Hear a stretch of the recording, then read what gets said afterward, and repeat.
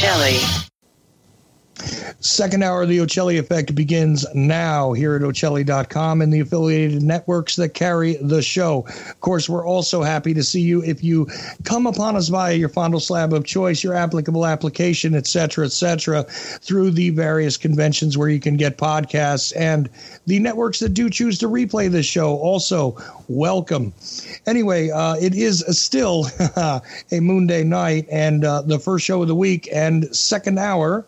We have with us James Corbett. Now, James has been somebody that I have been observing for some years now, and I'm sure everybody who listens to this show, listen, if you found my show, I'm sure you ran across CorbettReport.com already. And if you haven't, pause the podcast, go find CorbettReport.com, see the voluminous information on a diverse array of subjects that are absolutely the same type of thing that we cover here, definitely with a decidedly different personality. But James is one of the real, let me put it to you this way. There are individuals that call themselves, and I hate the title, alternative media, but in case for some crazy reason you don't know who James is, I literally think of him as the bar in alternative media circles. And still, I want to get rid of that title. Independent media, open source investigations, an incredible amount of information that is available over at CorbettReport.com, and somebody who I'm extremely happy to have interacted with during this journey of discovery that I've been on in the media personally. So with that all in hand, I'm going to begin the conversation just by saying, James, how are you tonight? Well, after a glowing introduction like that, I'm blushing like a maiden. But I'm doing well personally. I just hope that people will be able to find CorbettReport.com when they type that into their browser. And who knows how long that will continue to take place. Well, interesting thing, I turn around and I use a Gmail account now. I've had many different email accounts, but even when I am in my own Gmail account and attempt to go to my own website, which is clearly not something that is the largest household name in the world or anything like that, and is certainly not something that contains any sort of trigger words, I try and go from my own Gmail account to my own website, and I am told that this is a dangerous website to go to, despite the fact that I've obtained a, Google security certificate and all of that kind of good stuff. Doesn't matter. Seems like there is a program there, and now I sound like one of those paranoid guys who says, hey, I think I'm being marginalized. I think they're trying to keep me out of the search engines. I think they're trying to minimize the possible reach that I might be able to get my hands on. And you know what? YouTube and Google et al., let's call it, is part of that equation. And it turns out I saw very recently a video titled, let's see, what was it? Shots Fired, Corbett Report Hit, I think, something like that. And I took a listen, as I listened to a lot of your stuff. And I found that, oddly enough, the very responsible, very, again, reference-oriented, open-source guy that you are suffering from the same sort of marginalization, the same sort of campaign of censorship, it seems like, that I'm experiencing living in the alleged United States, except, well, you're a Canadian who actually lives in Japan, and seems like you're suffering from the, I don't know, am I missing something here, James? I don't think so. I think what we need really is a word for this, because censorship may not be the right word per se, because it brings to mind the idea that people are being actively and completely blocked. It's soft censorship, which is even more insidious in some ways, because it makes you feel like you're in control and you can still go to this place, but are you sure you really want to go? So I, too, have experienced many people emailing me with screenshots showing that when they try to click on the show notes that I always put in the YouTube videos, that they are being redirected to a YouTube page that says, are you really sure you want to go to this potential malicious attack website known as CorbettReport.com? And one of the buttons that you can click is actually back to safety. And the other one is like a continue ahead or whatever.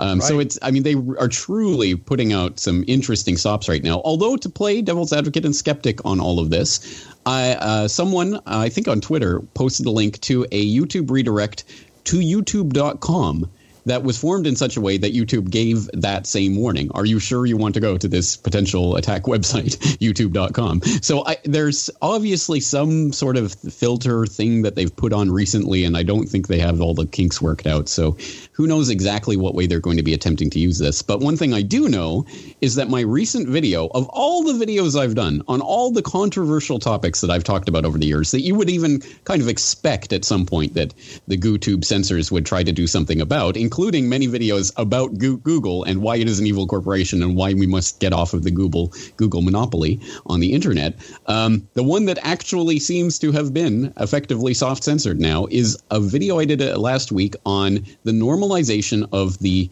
humanization of robots. And it was, for the most part, a pretty factual presentation, me talking to a camera for 5 minutes about things like Sophia the robot in Saudi Arabia being given citizenship, and the sex robot phenomenon that people who are following the news will undoubtedly have seen, whether they're looking for it or not, because it is all over. It's a undoubted full court press right now that's going on to try to promote this idea of sex robots. A very strange phenomenon. And I was talking about this and warning about the dangers of making robots into humans or persons with rights and all of that, and the potential implications of that. And that video got age restricted. So you now have to be signed in, logged into YouTube with an account that verifies your age is over 18 in order to watch me talking to a camera for 5 minutes. Because apparently this is just so, oh my God, oh, what's happening? Now, you might think, oh, it's because I use the word sex robot in the description of the video. And maybe because this is probably an AI that flags these things, it's probably not a human being that is physically flagging every video.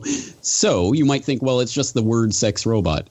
Well, there's two things about that. One, I have appealed that decision to YouTube, and I have yet to hear back from that appeal. So we'll see when a human being actually does look at my video, if they do determine it's still worthy of age restriction. The other part is there are many videos up on YouTube that use that term in the title, sex robot, that are not age restricted, including ones from The Guardian and other MSM outlets. Surprise, surprise. So clearly it isn't just an automatic thing that's happening here. It is targeting certain people. And one of them is Vin Armani, who I talked to on my show yesterday, who does a show via activistpost.com.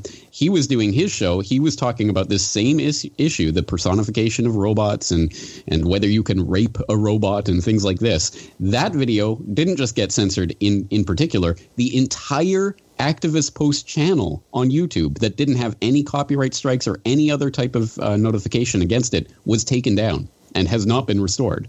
So there's something about this issue that's really pushing some buttons. Well, and the strange thing is that it is not a phenomenon that is restricted to only the controversial subjects and keywords. And here's how I'll explain it to you. I have found with communicating with other YouTubers that do things that are quite a bit mundane, sort of banal in one way or another, talking about television shows, rating music, things like this that they do as a vlog, right? Not heavy on the information, nothing controversial. In fact, it's almost like a secondary free promotional item for the producer of said media that's out there on YouTube, and some of them are experiencing exactly the same problems. Now I'll tell you a personal story which I found extremely funny. I placed 3 of the very same video on my channel, which was a guy dressed up like Jesus Christ in order to endorse the Ocelli effect, right? This is a humorous video, obviously. It's a bit tongue-in-cheek, all of that. And this guy does this, and my logo is in slightly different places in these 3 videos. That is the only difference. The soundtrack is the same. The imagery of the individual is the same. Nothing else is different. And guess what I got? 3 different results. One of them demonetized just outright within a few minutes. Another one banned in certain countries and being advised as adult material. And a third one untouched, monetized, and everything without an issue. And meanwhile, the logo is the same. It's just that one of them goes across the bottom of the screen. One of them is on the lower right. One of them is on the upper left. The algorithm seems quite random to me, James, based on this. And it also seems to me as though independent media is the target more than, say, something controversial, something outside of the box. It seems as though we are all meant to be herded as surfers out there on the World Wide Web into anything that is corporate backed or corporate sponsored. And that's that. So if you're an independent producer, I think this is who's being targeted. And I think a lot more people need to get upset about it, considering there were people trying to, make a living at this based on the fact that they could produce something that was consumable, that was entertainment value, that had a basis in some interest. So I think there's a lot more to this, and we're going to discover more over the next year, especially with the net neutrality thing and all of that argument. Yeah, in fact, we can add more to this, and there's more complications being thrown every day. Just the other day, I was using Firefox, which, of course, has recently done its big update, and got a warning when I tried to do a search, as I usually do, via the auspices of startpage.com. I got a warning to say that that this search engine may be out of date. Are you sure you don't want to make Google your default search? And I had to click that I actively, no, let's proceed with the search that I wanted you to do, because this is Firefox's new routine that they're pulling out. And I'm getting some emails today, or some Twitter feedback today, that there's people having difficulty logging onto basic sites like Newsbud or BitChute.com. Other independent media sites, basically getting, this connection is not private. This website may be impersonating or stealing your financial information, and not letting people go forward into it. So there's new censorship, or soft censorship, or hard censorship, or whatever this is, that's being rolled out every single day now, and it's almost difficult to keep up with all of it. Well, that's true. And this is built into a paradigm which is not often mentioned, or is mentioned in a way that is not well defined. And I think it comes down to something that links to two pieces of very brilliant work that you've done recently. Of course, one of them more like a year ago, and one of them more like a month ago. But either way, these two documentaries, and also the addendums to them, called What in the World, not What in the World, How and Why, actually, the two of them together. Let's put them together. How and Why Big Oil Conquered the World. Pretty interesting stuff. And some people might say, oh, gee, I don't want to hear another dissertation on oil and the evils of the petrochemical industry. But that is not what you have restricted this discussion to. And technocracy plays a role in this. So I wonder, for the uninitiated on this, if you could provide a brief synopsis of the idea that is presented in those two documentaries, which I will provide the links for in this podcast later on. The free links on YouTube, and also there will honestly be a link to CorbettReport.com. And even if they do tell you that it's a dangerous website to go to, I can say that it is no more dangerous than anything else out there on the web, being that it's on the web, and certainly a lot less malicious than things like Facebook and Twitter. So go ahead, James, could you explain a little bit of that for us?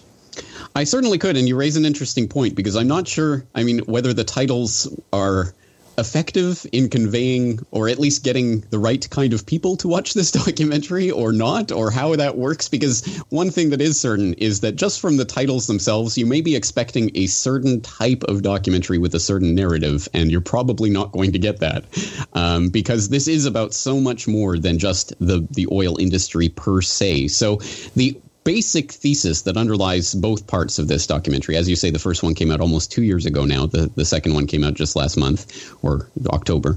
And the basic underlying idea here is that, yes, there were, as most people know, there's the Standard Oil monopoly that formed in the United States. There's the Royal Shell company that formed out of a couple of other companies in the early 20th century in Europe, and BP in England, and all of that. But the real point of this story is not those oil companies per se and what they have been up to, but the people who founded those oil monopolies and what they did with the wealth and power that came with that is much more of a much broader story, and in some ways a much more important story to understand for the nature of the world that we live in than simply oil itself. Because Well, let me interject something there, though, James, because here is where you are so brilliant at presenting this.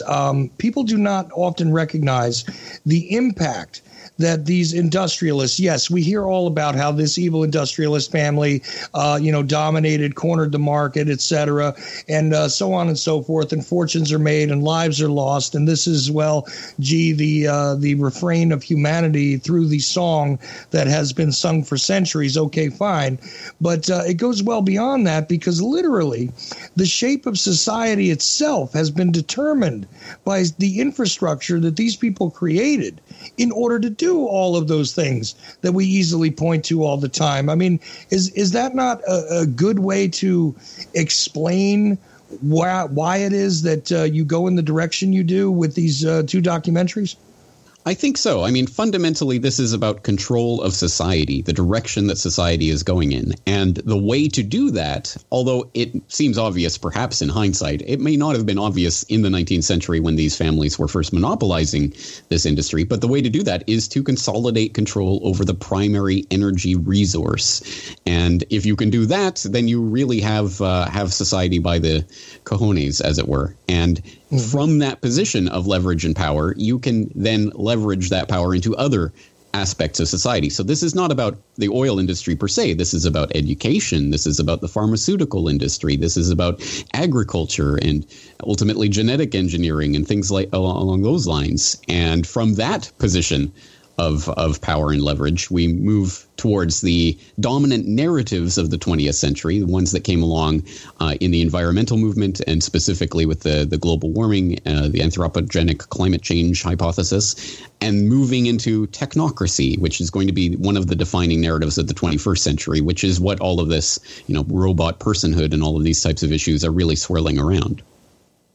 Well, right, but technocracy is not something that is easily defined in 30 seconds or less. I mean, let's be honest, there are many elements to this, and people throw this about to represent only the technological advances of recent years and how dangerous they might become because they decouple humanity from their own natural being and literally are there to replace humanity, the Terminator universe, this kind of thing. People think of, but technocracy is a much deeper subject, has greater historical roots. And I wonder if you wouldn't try and, in short form, represent that to the listeners tonight. Well, I'll give you the one-sentence summary that Patrick Wood, the author of Technocracy Rising, which is an absolute must-read if you're interested in this subject, he said in 1938, the Technocrats' own magazine, called the Technocrats Magazine, defined technocracy as a system of scientifically engineering society.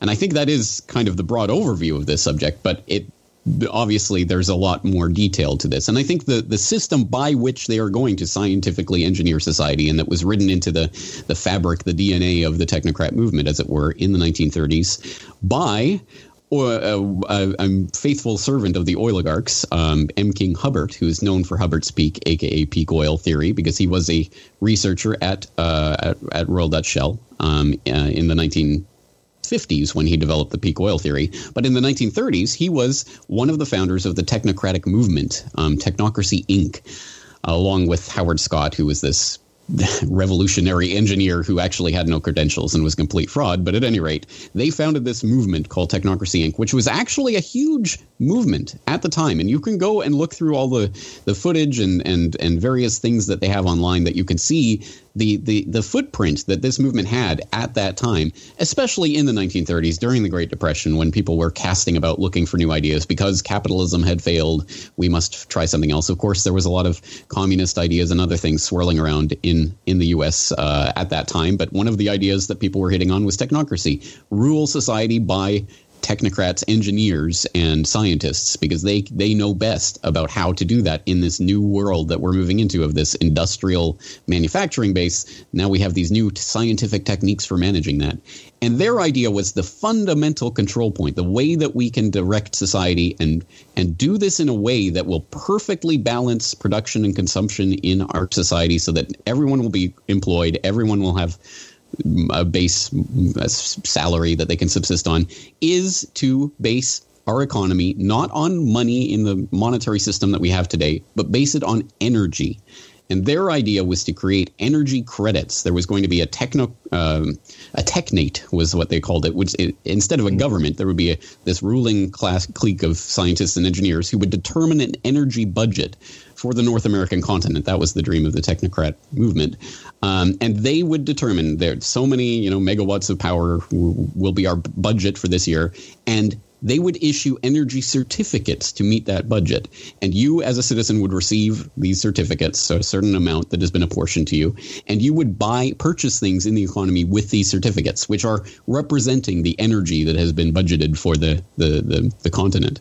And that was their idea. Ultimately, you can determine how much energy goes into the production of a good, and thus you can purchase a good, quote unquote, with the energy certificates that you're issued. And once you run out of your allotted credits, well, you're out of luck. Right. And that's the way they were going to perfectly manage the system. So they would know everything that's happening in the economy, and they could balance consumption and production perfectly. That was the idea. And it seems like a crazy idea even today. It was so much crazier in the 1930s. The idea that they would be literally monitoring all transactions in real time in the economy and making all these calculations about how much energy was produced and how much needs to be produced. And all of this was pie in the sky fantasy in the 1930s. But fast forward to the 21st century, and these ideas, which never really went away, the technocracy movement went away, but the technocrats themselves did not go away. They kept working on this idea. And interestingly enough, technocracy had its real start in the basement of Columbia University back in the 1920s.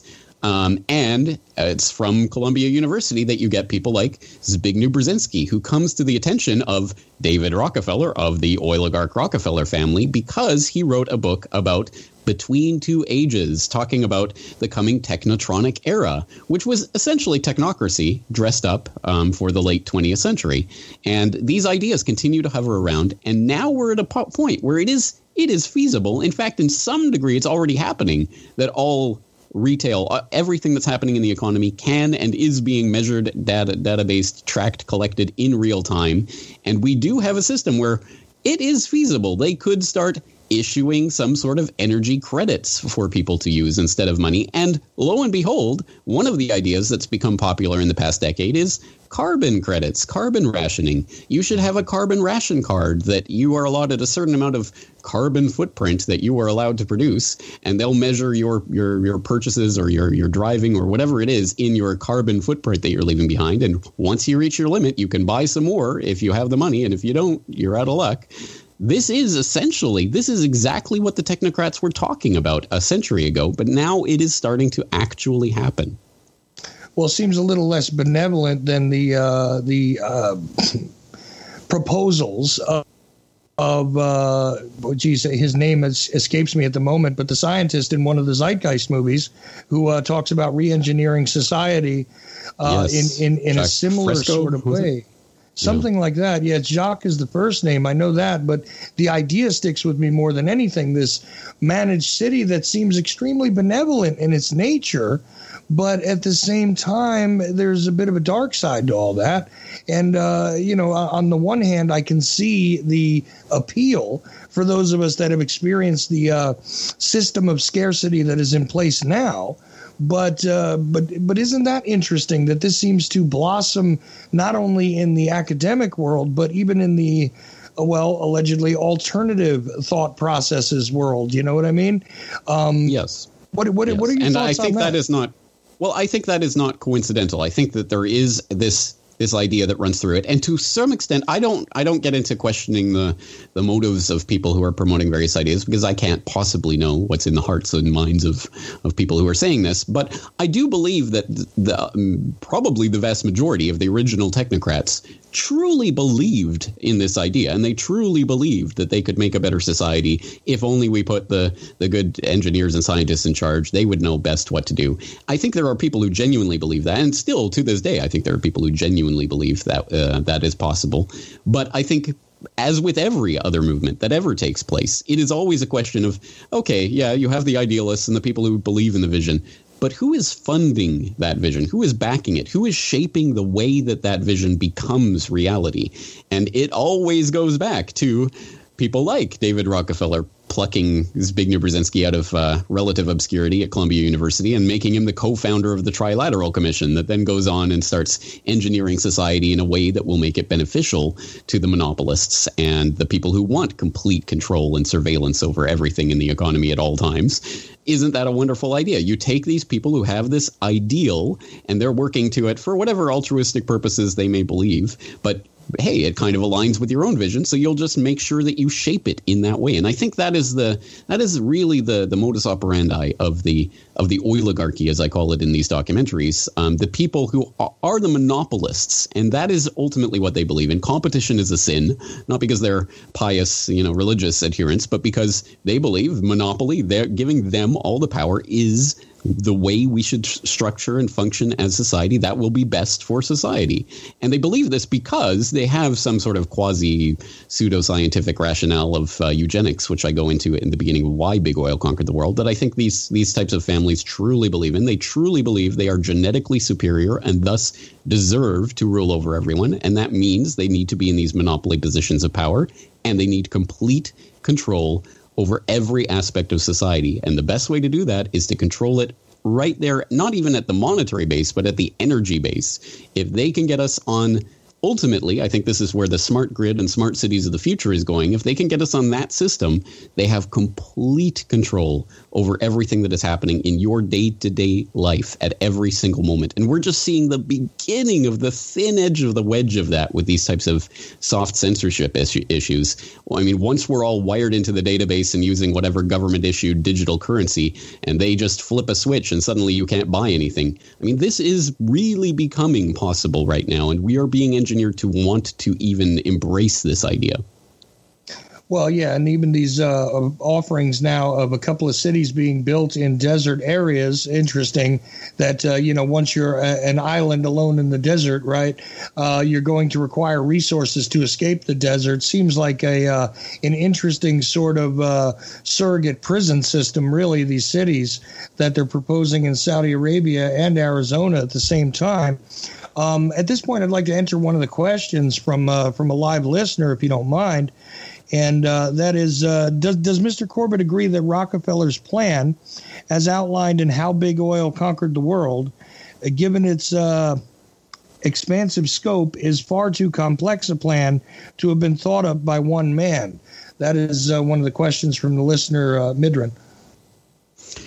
Yes, I certainly wouldn't ever say that this whole coordinated agenda is ever down to one person or even necessarily one small clique or one small group of people. I think that this can only function in a broader mesh of people who are guided by an ideology, essentially. And that ideology, I think the rationale that they give for this is the eugenical rationale, that they truly believe they are superior and thus deserve to rule over us. But that I don't want to make that into a simplistic thing where it's just one group of people in a shadowy room or something.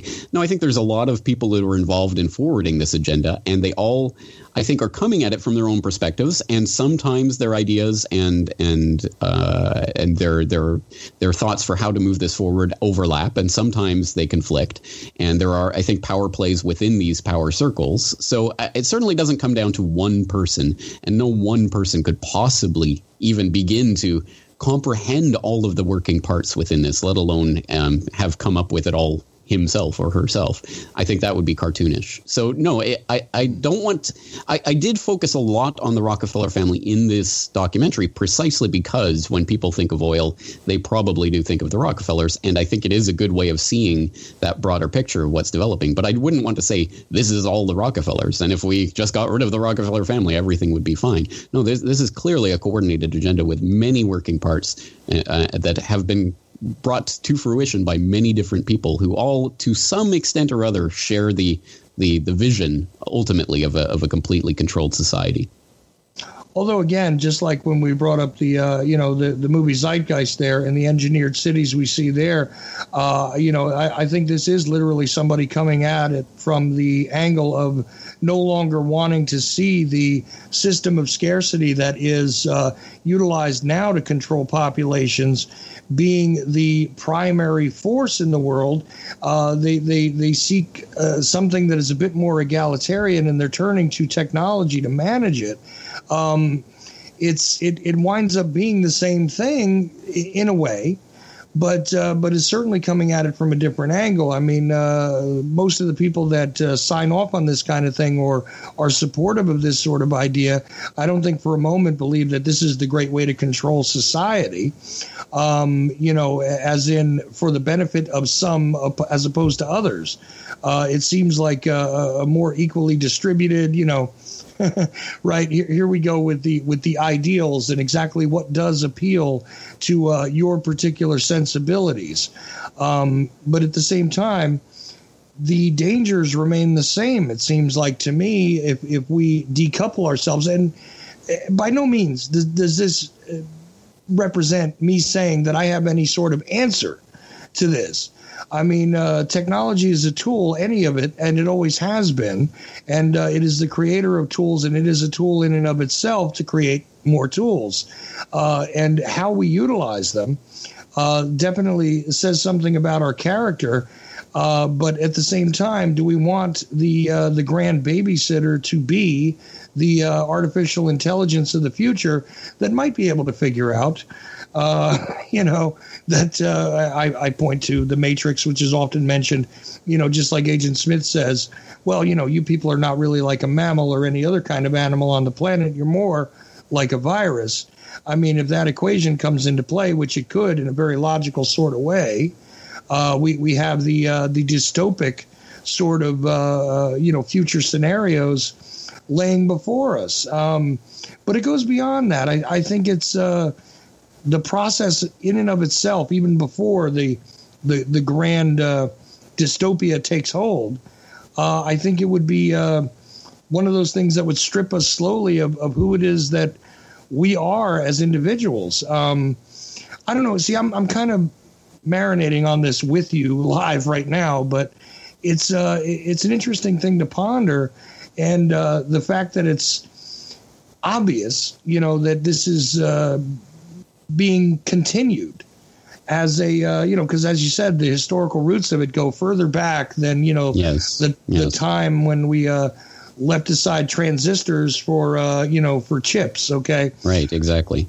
Well, let me bring this aspect into it, because I think something that I hope is one of the key takeaways, specifically from Why Big Oil Conquered the World, is that the oligarchs, the people who are advocating for this agenda and are working to bring it about, are masters at false choices and misdirection. And I think that, if anything, is one of the values of a title like this, Why Big Oil Conquered the World, because it will bring in people of a certain perspective who are interested in that narrative that they believe already about big oil and what have you.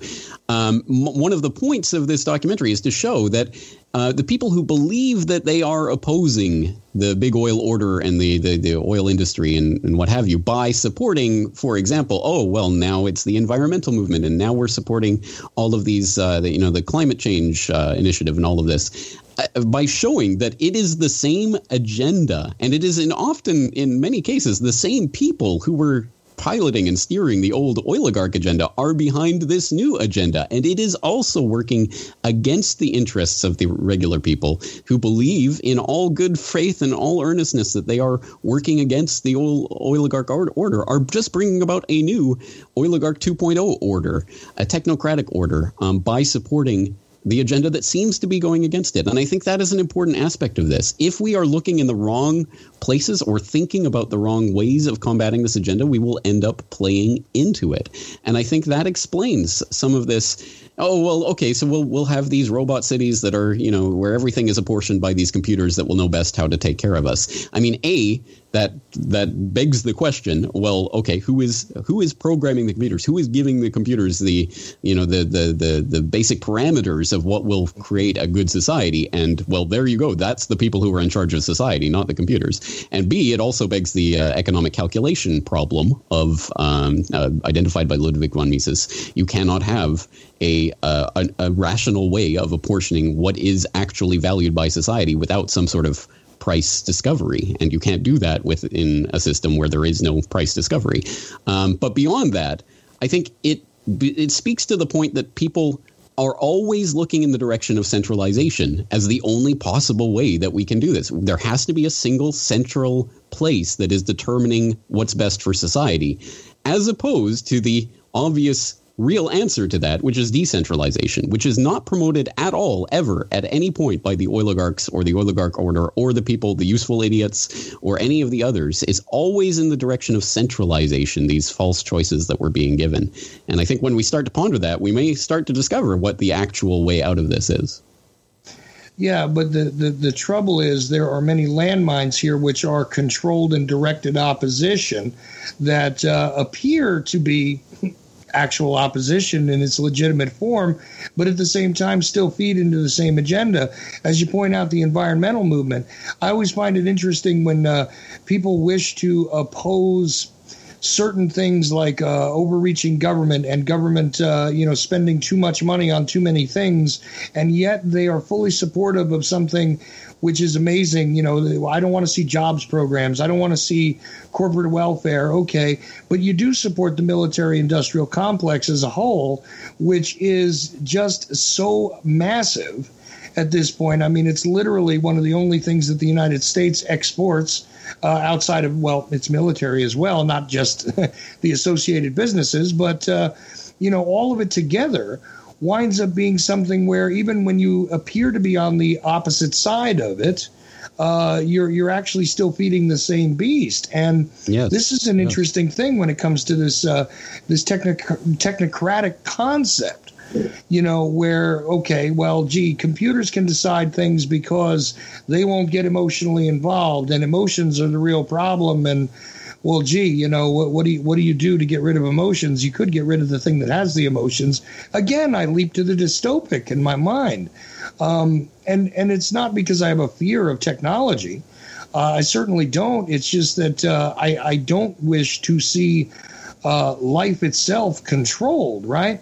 So, right. Well, it does beg the question, what does it mean to be human? And that is a real question that we are increasingly going to have to face. But I don't want to leave people with generalities when we talk about controlled opposition. Let's look at specific examples from that documentary. Of course, people know about UNESCO, the United Nations Educational, Scientific, and Cultural Organization, which was founded by literal card-carrying, flag-waving eugenicist Aldous Huxley's brother, Julian Huxley, who wrote in the founding document of UNESCO about the need to make eugenics politically feasible once again.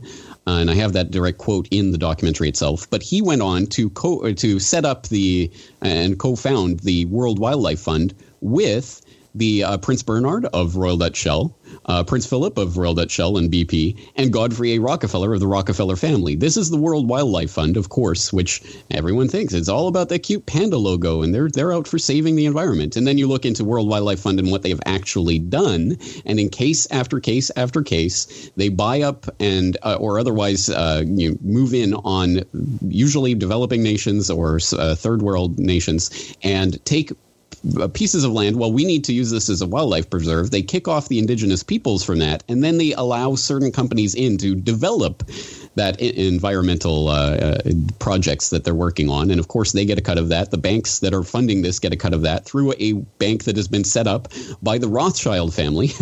You cannot make this stuff up. It is so insane. And all of the links to all of this is in the documentary itself.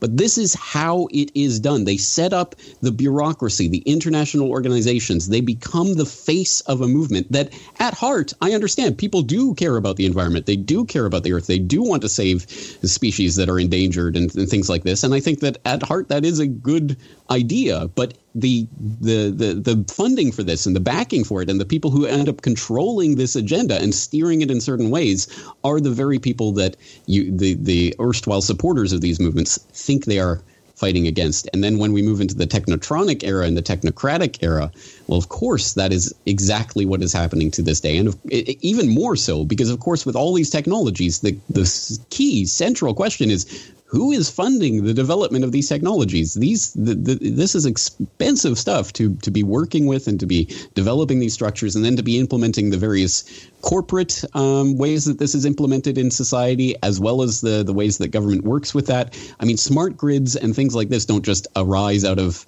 spontaneous market forces. They happen because there is a coordinated agenda between government and corporations that are being directed by certain people. And I think that's the way we have to understand what's happening right now. It is not the technology itself that is the problem. It is the way it is being implemented and how and why it is being implemented. And until we understand that, how can we possibly fight against this agenda? Well, it's very much like the Planned Parenthood problem, which, on the one hand, you want to see people be able to take control of their own lives, let's just say from a perspective of someone who believes that personal freedom should be a primary concern. But at the same time, when you understand that the founders of that particular organization, really had a eugenic agenda in hand, okay, and we're looking to, again, put another tentacle into the octopus of population control. Here we go again. It's controlling the population, not only by numbers, but also by movement. And this is what oil is really about as far as I'm concerned, because it controlled the way in which population could be designed literally. Because, look, it's just very simple. You can travel so far because of the fuel. You can establish living spaces in areas where maybe the climate would have been inhospitable because of the connection to the energy grid, so on and so forth.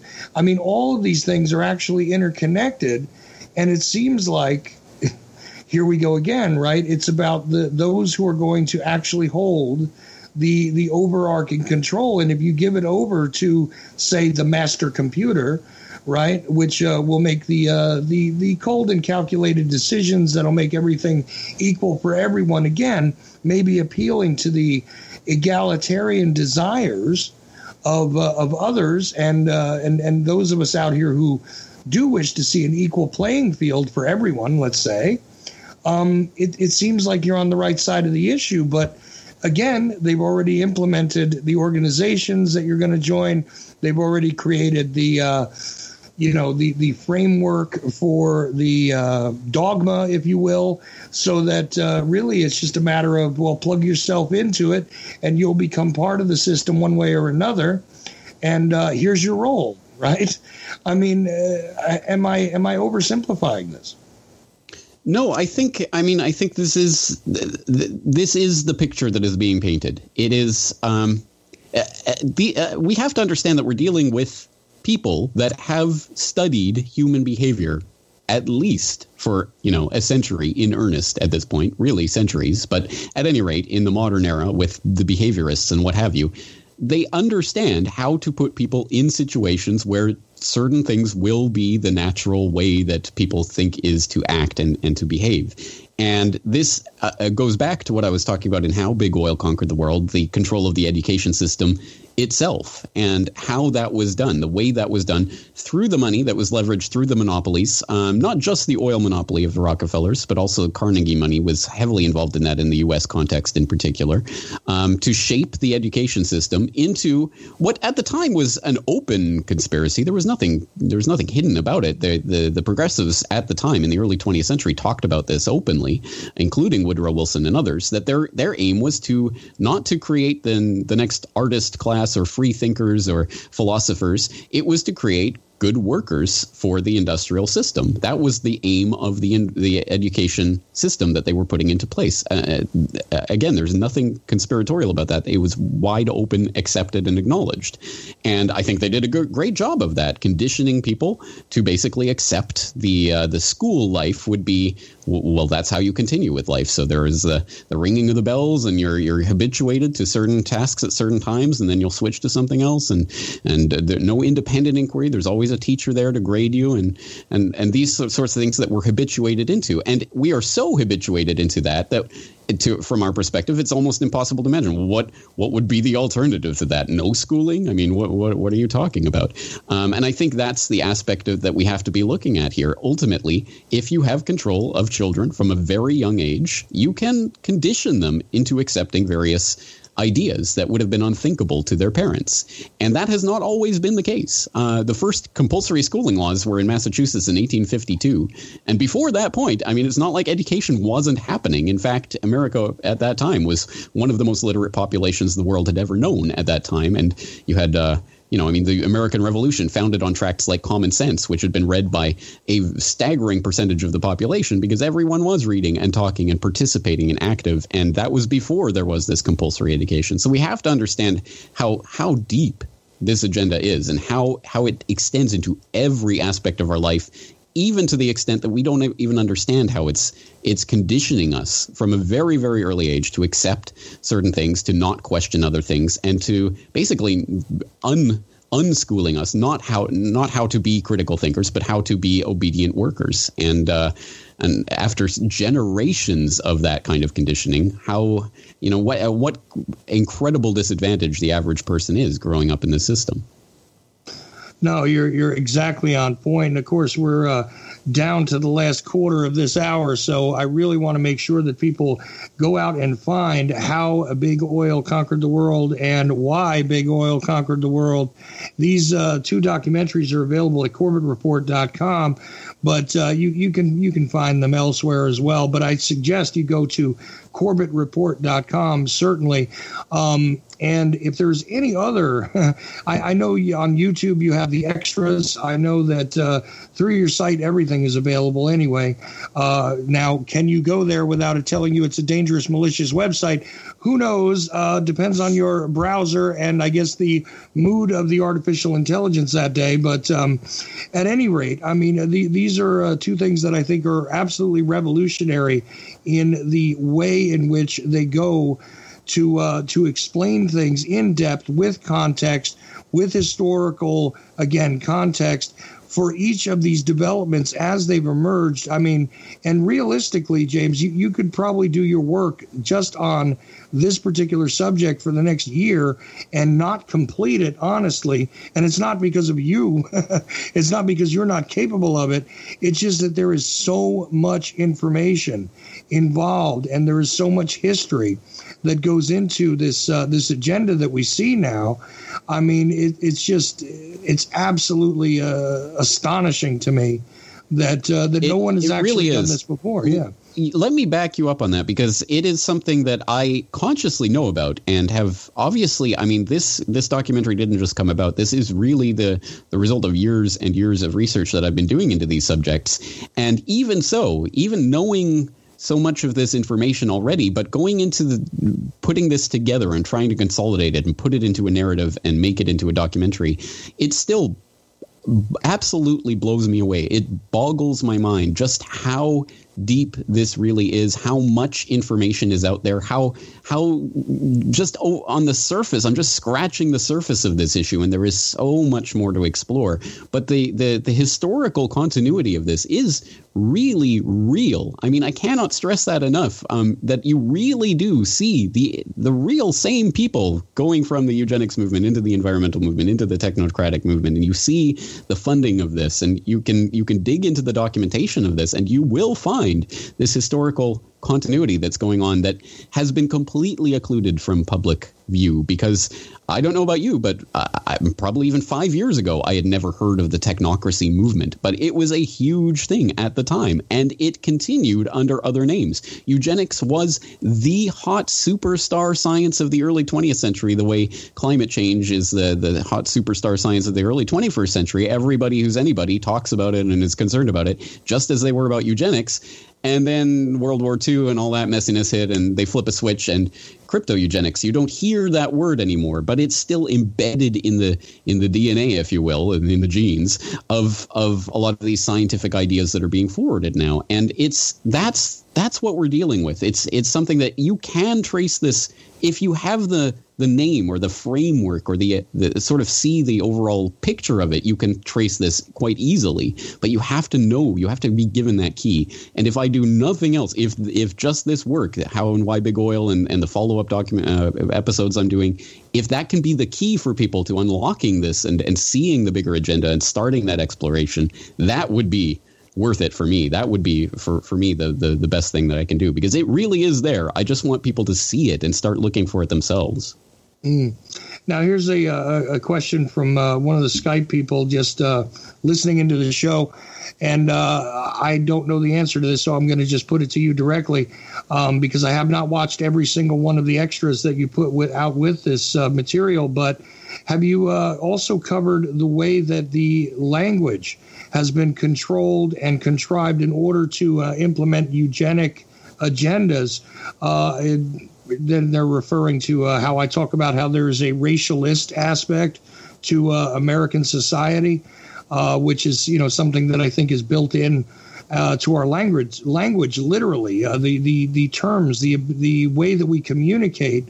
And I do mean in long form as opposed to the short form that we get through text and things like that now, and emojis and all this other nonsense. I do mean directly that within our language, even there is a structure that can be observable to show that this agenda is even crept into our communications, not just electronic and not just technological, but literally the language which we are taught to speak is part of this equation as well. So have you covered that subject, or do you plan to cover it? Well, as an English major back in my academic days, I 1000% agree with that idea, and I do see it manifesting in a number of different ways. I have talked about language and its political implications on a number of occasions. I have not explored specifically the eugenics link with language, but I did have a short video up just a week or two ago under the title "I am a free trade, I'm a sustainable free trade globalist." Showing how so many of these ideas and concepts that at base can be about free humans that want to find a decentralized way of working with each other are co-opted and used by the power structure in ways that pervert the meaning of that, so that when you say that word, people will not even understand what you're saying. Sustainability, the concept that underlines that, is not an evil concept, but when it's piggybacked with Agenda 21 or Agenda 2030 or the UN or these ideas, it becomes this very tainted word. So you can't say I'm for sustainability without people thinking you're for all of these other agendas that come along with that. And I think that is an insidious process. I do plan to say more about that and language and how it relates to the political agenda. But I'm always interested in hearing people's examples of that. So if they have examples of certain linguistic turns of phrase or words that have been co-opted or perverted or flipped on their head, I'm always interested. So people who have such ideas, please do contact me through CorbettReport.com with those ideas, and I'll see if I can incorporate that into future podcasts. Well, right. And you have a contact form there. There's certainly various ways to contact you. I think there's even a speak pipe function on your website as well, right? That is correct. You can leave me a voicemail message. I think it's up to 90 seconds. Well, sure. I mean, there's always that, or the long form. I do know that you read your emails, and actually you do segments devoted to just the emails. I think it's just Ask Corbett or something like that. Questions for Corbett. Right. Questions for Corbett. Thank you. See, you know what? I observe so much of your material, quite honestly. I get involved in the information.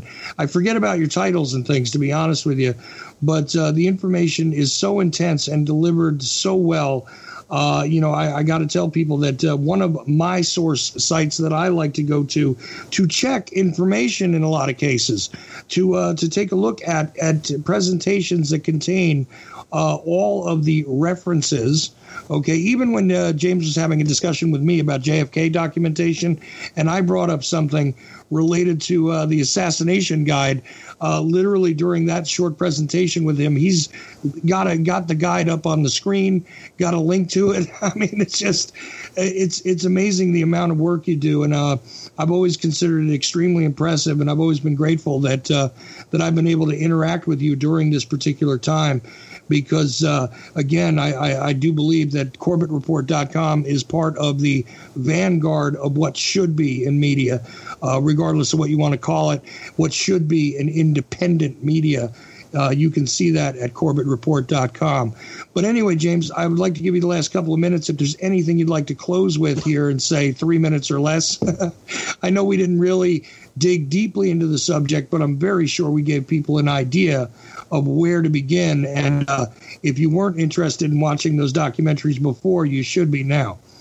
Yes, and let me just use that time to direct people to the documentaries themselves, because I think they do speak for themselves. And if you go to CorbettReport.com/bigoil, that is where the documentaries are hosted. You can find the GooTube versions of those. You can also download the MP4 video and the MP3 audio directly. You can also, there's a hyperlinked transcript, every single thing that is said in those documentaries, transcript, as well as the hyperlinks directing you back to the sources of those various statements and documents. So you can go and start exploring that. And again, I want to stress that is ultimately the point of this. I hope that people do get something out of this, but if nothing else, I hope that they are at least interested in starting to pick up the threads of this and doing the research for themselves, because I know from my own experience, that was the thing that transformed my life, really, was not the information itself, but when I started to become interested enough to start to look at the information for myself and start looking it up. I think that's the process that snowballs and is really the fundamental underlying block of the inquiry process that will underlie whatever solution we ultimately come to, and how to derail or divert this agenda. Because as you say, I don't have the answer for this, because it's obviously much bigger than any single person could possibly even understand, let alone effectively thwart. But if we don't start doing this research and really looking at these issues and digging things up and sharing this information with each other, then we are lost. Then there's no way we will ever be able to combat this agenda. So I just want to be, as I say, I hope this is a key that unlocks a door for people. That's what this is for. It is a resource. It is 100% freely available, although you can buy a DVD copy of the documentary if you want to support the work. But it is freely available, CorbettReport.com/bigoil. So please do go there and please take a look at this and just see if there's anything there that you want to dig your teeth into, because I know different people have different ideas and understandings and perspectives and experience that they can bring to bear on this that will help flesh out the story in different ways that I couldn't possibly do myself. And that's what this is about. Well, and there you go. And without being informed, you have no chance at becoming a part of the force multiplier that a mass of individuals can be. That is the reality here. Like you said, one person, you, myself, many other intelligent people may not be able to sort this all for themselves. But if we are all well informed, we all at least have a chance to confront the collective enemy that certainly has us in mind collectively. There you go. So, James Corbett, thanks so much for joining me tonight. I really appreciate this time, and I hope that we have more conversations like this in the future.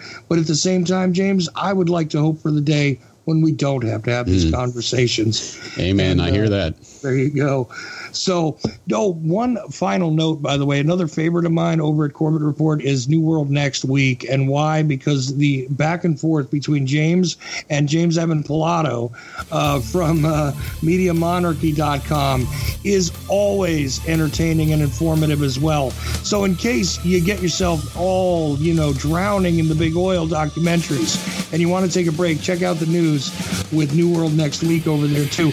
All of these things readily available at CorbettReport.com. Anyway, thanks to all you guys for tuning in tonight. And of course, a big thank you to James Corbett for showing up, Regular Joe, Dylan, everybody who is part of this. I do appreciate you.